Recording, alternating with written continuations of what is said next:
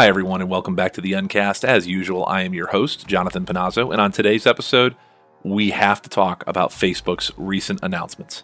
For those that missed it, Mark Zuckerberg recently announced their plans to create something they are calling the Metaverse. Now, to simplify this understanding for people, think a bit about the movie or book, depending on how old you are, Ready Player One. A big difference is that in that movie, everything in their Oasis world takes place inside of virtual reality. The metaverse, however, will allow you to interact with it in a traditional sense by using a device with a screen, through augmented reality, where you can see virtual representations appear over real-world objects, and of course through virtual reality with a head-mounted display of some sort. In the keynote, Zuckerberg provides some examples of how this could look and feel to users, but all that was displayed were mock-ups, and they're not representative of anything actually usable or functional at this point. My initial feeling after seeing what he was talking about was a mixture of excitement and dread. More dread. The kid inside me gets giddy at the idea of virtual worlds we can create and make our own. Every sci-fi depiction of this in movies and TV just makes the geek in me get all excited. I mean, just imagine being able to design your own virtual space. You could have any scenery, decorations, or other amenities that you want. You can also represent yourself as an avatar in any way you want, be seen by everyone in whatever way you want to be seen. Sounds pretty amazing, but there were lots of things shown in this keynote that have me worried. Early on in the concept demonstration, there's a moment where someone is calling Mark from outside the metaverse to show him some augmented reality artwork that she found when walking around in the real world. While looking at the artwork, Mark comments that it's starting to fade away, but the caller says, "I'll tip the artist so they can extend it." Now, if you don't pay close enough attention, you'd miss that statement, but it speaks heavily to the fact that this metaverse is going to be built entirely around a digital economy. Monetization is clearly going to be very important to them, and they mentioned things like blockchain and NFT to only drive home that point even further.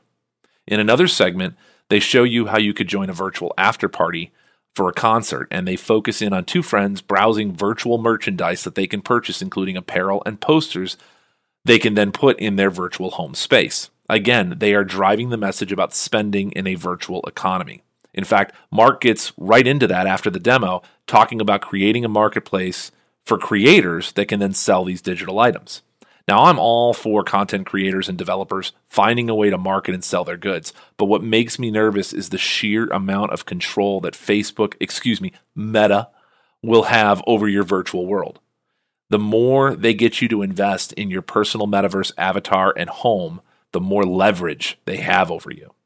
Now, recently, my wife had her Facebook account compromised due to a breach and had to create a new one. Facebook provided a means for her to prove her ownership of the original account by sending in pictures of her driver's license, but they never responded to her request and offer no means to contact them for status or escalation. Basically, Facebook cares about you until you need to talk to them about something, at which point you aren't a priority to them. The only thing they do seem to respond to is when people report content, and they're relatively quick to react to those reports, some more than others. Now, in the end, my wife managed to create a new Facebook account, set up two-factor authentication, and got all her friends re-added. It was an investment of time for her to do that, but it didn't cost her any money. However, what if she was in the metaverse, and what if her reason for losing her account wasn't someone hacking it, but rather Facebook banning her for some reason? While the idea of the metaverse sounds great, the sheer amount of power and control that Facebook will have over it sounds terrible. It could be like Ready Player One, but where Sorrento, the bad guy, gets control of the Oasis. Who's to say how many ads will be displayed and what recourse banned users will have to getting back their virtual goods and human connections? Okay, let's stop for a second.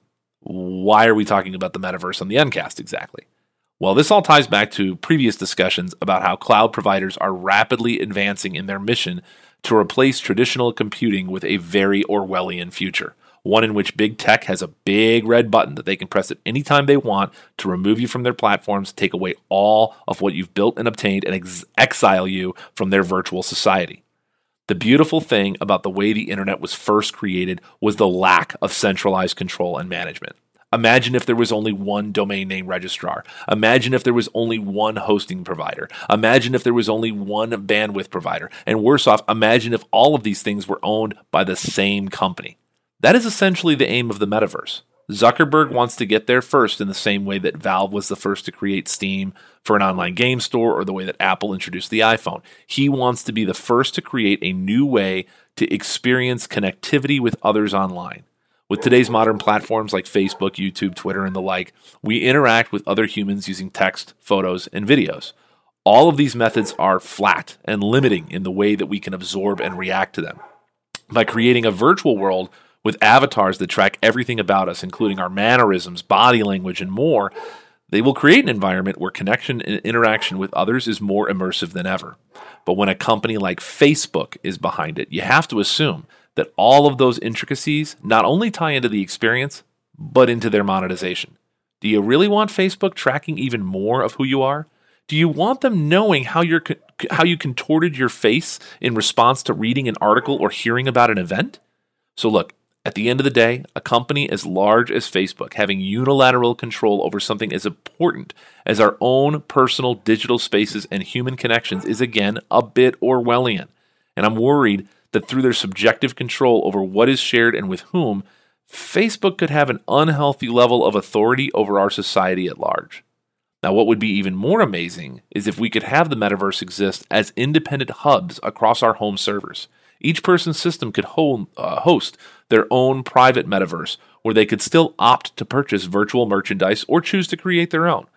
The reason this would be better is that no one could come and take your virtual space down. No one could choose to limit who could participate in it. You could open it up or restrict it as much as you want, and no overarching authority would be able to control what you would choose to do with it. And there is definitely more than enough horsepower on our home systems to power these virtual environments. Eventually, it will be possible, but it is up to us, the users, to demand it. I personally will not be participating in the metaverse and will strongly encourage my friends and family to stay away as well. Sorry, Mark, you're no Halliday. Now, there's one other subject that I want to talk about today, and that subject is about driver support. So I know vastly different topics on the show, but when it comes to driver support in Unraid, I want to talk about that for a minute because sometimes people get confused about how their hardware will last over the tail of time when it comes to working with Unraid and Linux. The first thing that's worth mentioning is the fact that Unraid is built on Linux. It's using the Linux kernel to drive everything in the product. And because of that, when it comes to hardware support, we, of course, are limited to what is supported by Linux and what hardware vendors choose to make their drivers work with Linux. Now, when it comes to driver support, there's something worth noting. In the Linux world, there's really two types of drivers that we think about, and those are in-tree and out-of-tree drivers. Now, if you have an in-tree driver, what that means is that the vendor of the driver, or some open source person who decided to write one, either way, they decided to produce a driver that is not closed source. It's open source, and it's submitted directly to the Linux kernel. So when we compile our Linux kernel for a release of Unraid, we pull in drivers that are built into that Linux kernel. However, there's another kind of driver, and these are out-of-tree drivers. And out-of-tree drivers are drivers that are also made by a company or an individual, but they are not merged into the Linux kernel for one of many reasons. One reason could be a licensing incompatibility. For example, there's a reason why ZFS currently is not a native part of the Linux kernel, and it has to do with licensing. It could also be that the vendor is trying to protect some type of proprietary technology in their hardware because they don't want that exposed in the source code. In either case, if we're dealing with an out-of-tree driver, the main difficulty there is that if it breaks, it is a lot more difficult for us to figure out how to fix it. In fact, we typically don't. More often than not, what we have to do is simply put out a notice that this driver is broken in this kernel release and hope that the vendor who is representing that driver updates it to work in that kernel. Now, you might be wondering, well, what makes a driver break? Sometimes there's changes in the kernel, changes to how things are referenced or organized, and the drivers that were built for previous kernels aren't ready to support those changes. And that's why there are times where you will go to upgrade Unraid and you might find that certain devices which worked prior no longer work. Unfortunately, there's really not a whole lot that we can do about this. We're not going to hold ourselves back to older kernel releases in order to support older hardware. That's not realistic, and it bottlenecks us from being able to support what the latest and greatest Linux kernels have to offer. So instead, what we ask is that if you have hardware that's specific like that is out of tree and doesn't have current drivers for the current release of Unraid, you're just going to have to stay on the older version until the kernel or the drivers or both get updated to support it.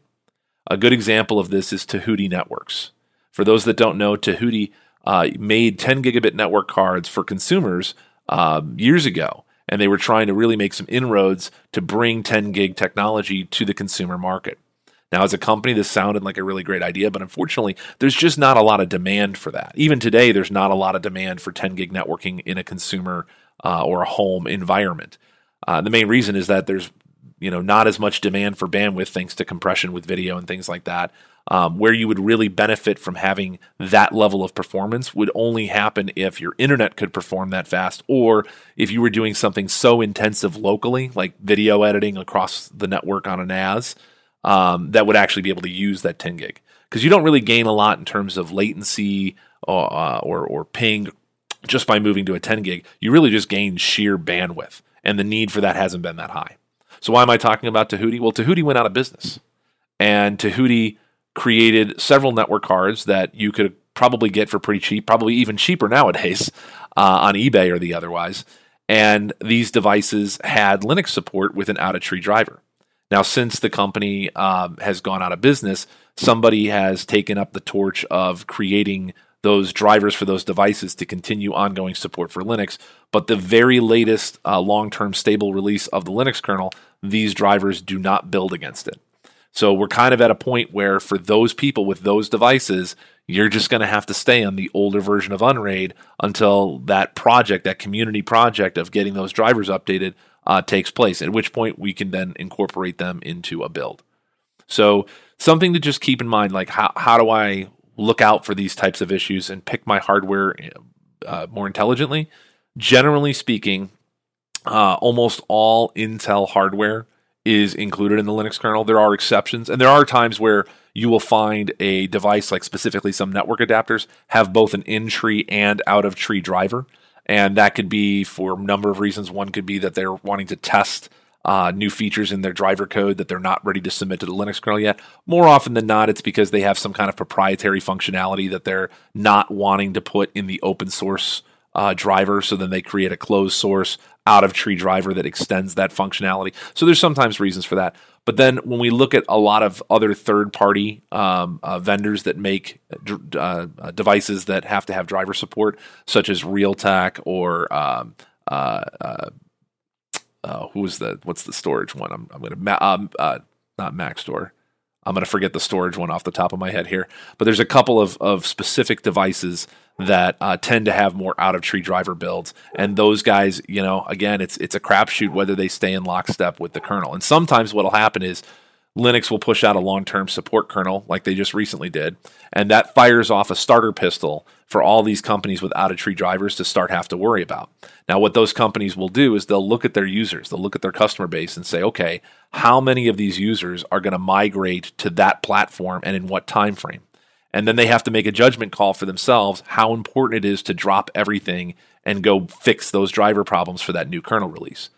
Now, when we look at a lot of other distributions out there, there's plenty of Linux distributions out there that stay quite a ways behind on the kernel so as to prevent these types of hardware-specific issues from creeping up. But with Unraid, we want to stay bleeding edge because that's where all the new benefits come in. If you're running on a substantially older Linux kernel, A, it's prone to bugs, and B, you're not being able to take advantage of all the latest features. And especially that's true when it comes to new hardware. Whenever new hardware comes out, a lot of times you have to upgrade the kernel in order to take advantage of it. So what does this all really mean? At the end of the day, when it comes to picking your hardware, the more standards-based hardware you can pick, the better off you'll be. The more hardware you can pick that has in-tree driver support that works to your satisfaction, the better off you will be. But if you happen to have a storage controller or a network controller or some other kind of device that requires an out-of-tree driver, and you know that, you just have to accept the fact that you may have to stay back behind on a couple releases of the OS when major kernel upgrades take place.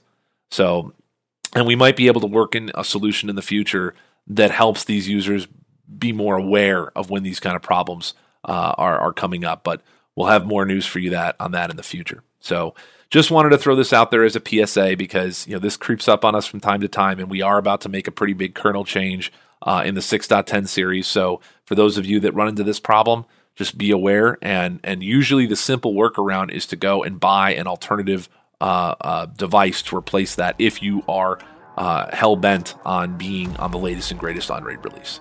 So I hope you guys enjoyed today's episode. If you have comments on the metaverse or have your own thoughts about it, please comment them in the comment section below. And as always, we will catch you guys on the next one.